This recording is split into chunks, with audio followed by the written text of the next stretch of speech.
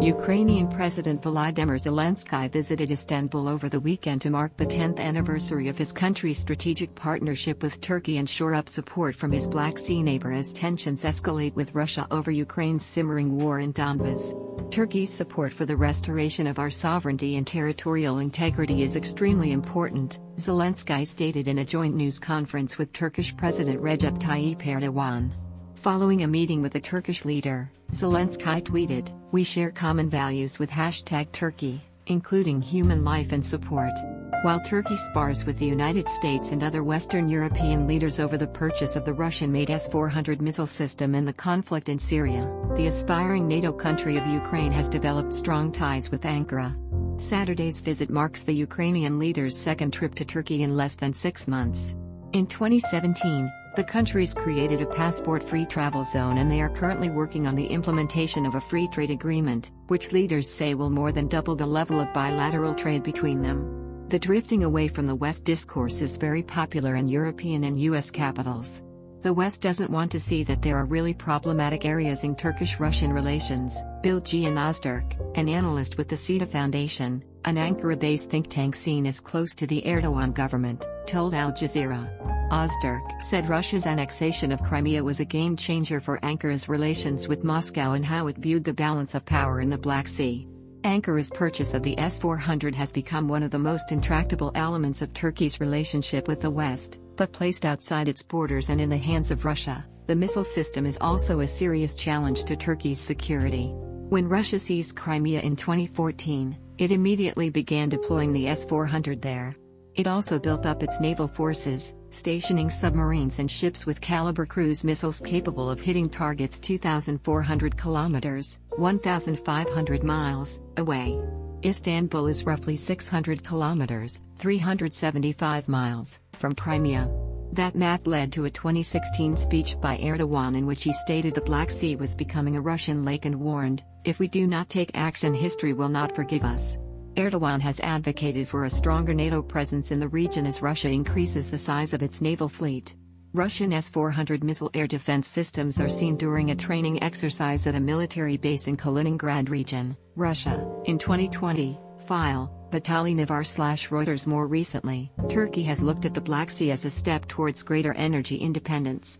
In October 2020, it announced the discovery of 405 billion cubic meters of gas off its coast, the largest finding in the country's history.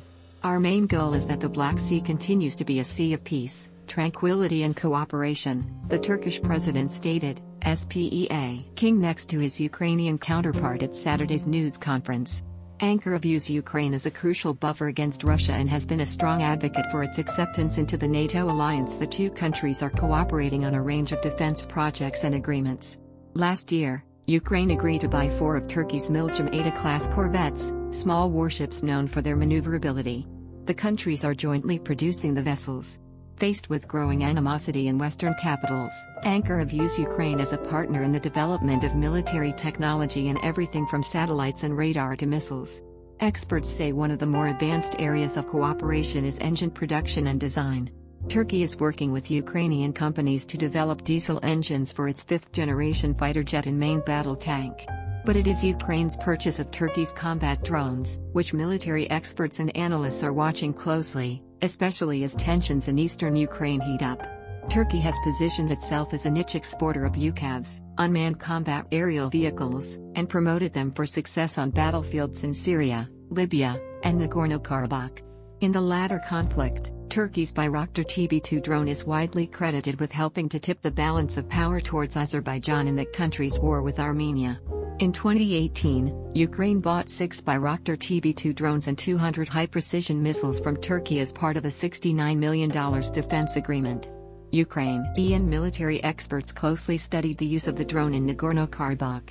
They say the similarities between Azerbaijan's fight against Armenia in that conflict, and Ukraine's struggle to wrest back control of its breakaway region from another set of Russian-supplied forces bodes well for Kiev. "We know that Russian capacity is not enough in the face of Turkish UAVs," said Öztürk. "They would give the upper hand to Ukrainian forces.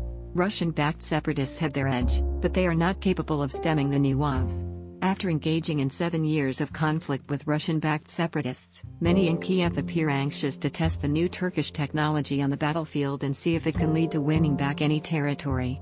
Russia says Ukraine is trying to provoke a conflict, while Kiev has accused the Russian-backed separatists of increasing their attacks against government forces and Moscow of massing troops on its border. President Erdogan called for an end to the rising tensions in eastern Ukraine but also said Turkey was ready to provide the necessary support to Kiev.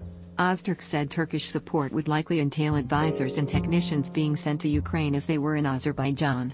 A combination of the widespread use of UCAVs and experienced input. If heavier fighting breaks out in the east, Ankara may be given the chance to turn the tables on Russia as Moscow has done in Syria. Turkey has been suffering because of Russia's continued pressure in northern Syria, where they have the superiority of escalation. If it's not happy, it can make Turkey pay a cost, Öztürk said. Turkish drones deployed in eastern Ukraine allow Ankara to bring its military capabilities to a festering war at Russia's border. The chance of replicating the successful combination of Turkish drones and military expertise that led to victory in Nagorno-Karabakh is surely tempting to risk-takers in Kiev and Ankara. Turkish president says tensions between Kiev and Moscow over Donbas conflict have to be resolved through dialogue. The U.S. State Department says there are credible reports of Russian military movements bordering eastern Ukraine. Meanwhile, Russia says it fears resumption of full-scale war in East Ukraine and could take steps to protect civilians.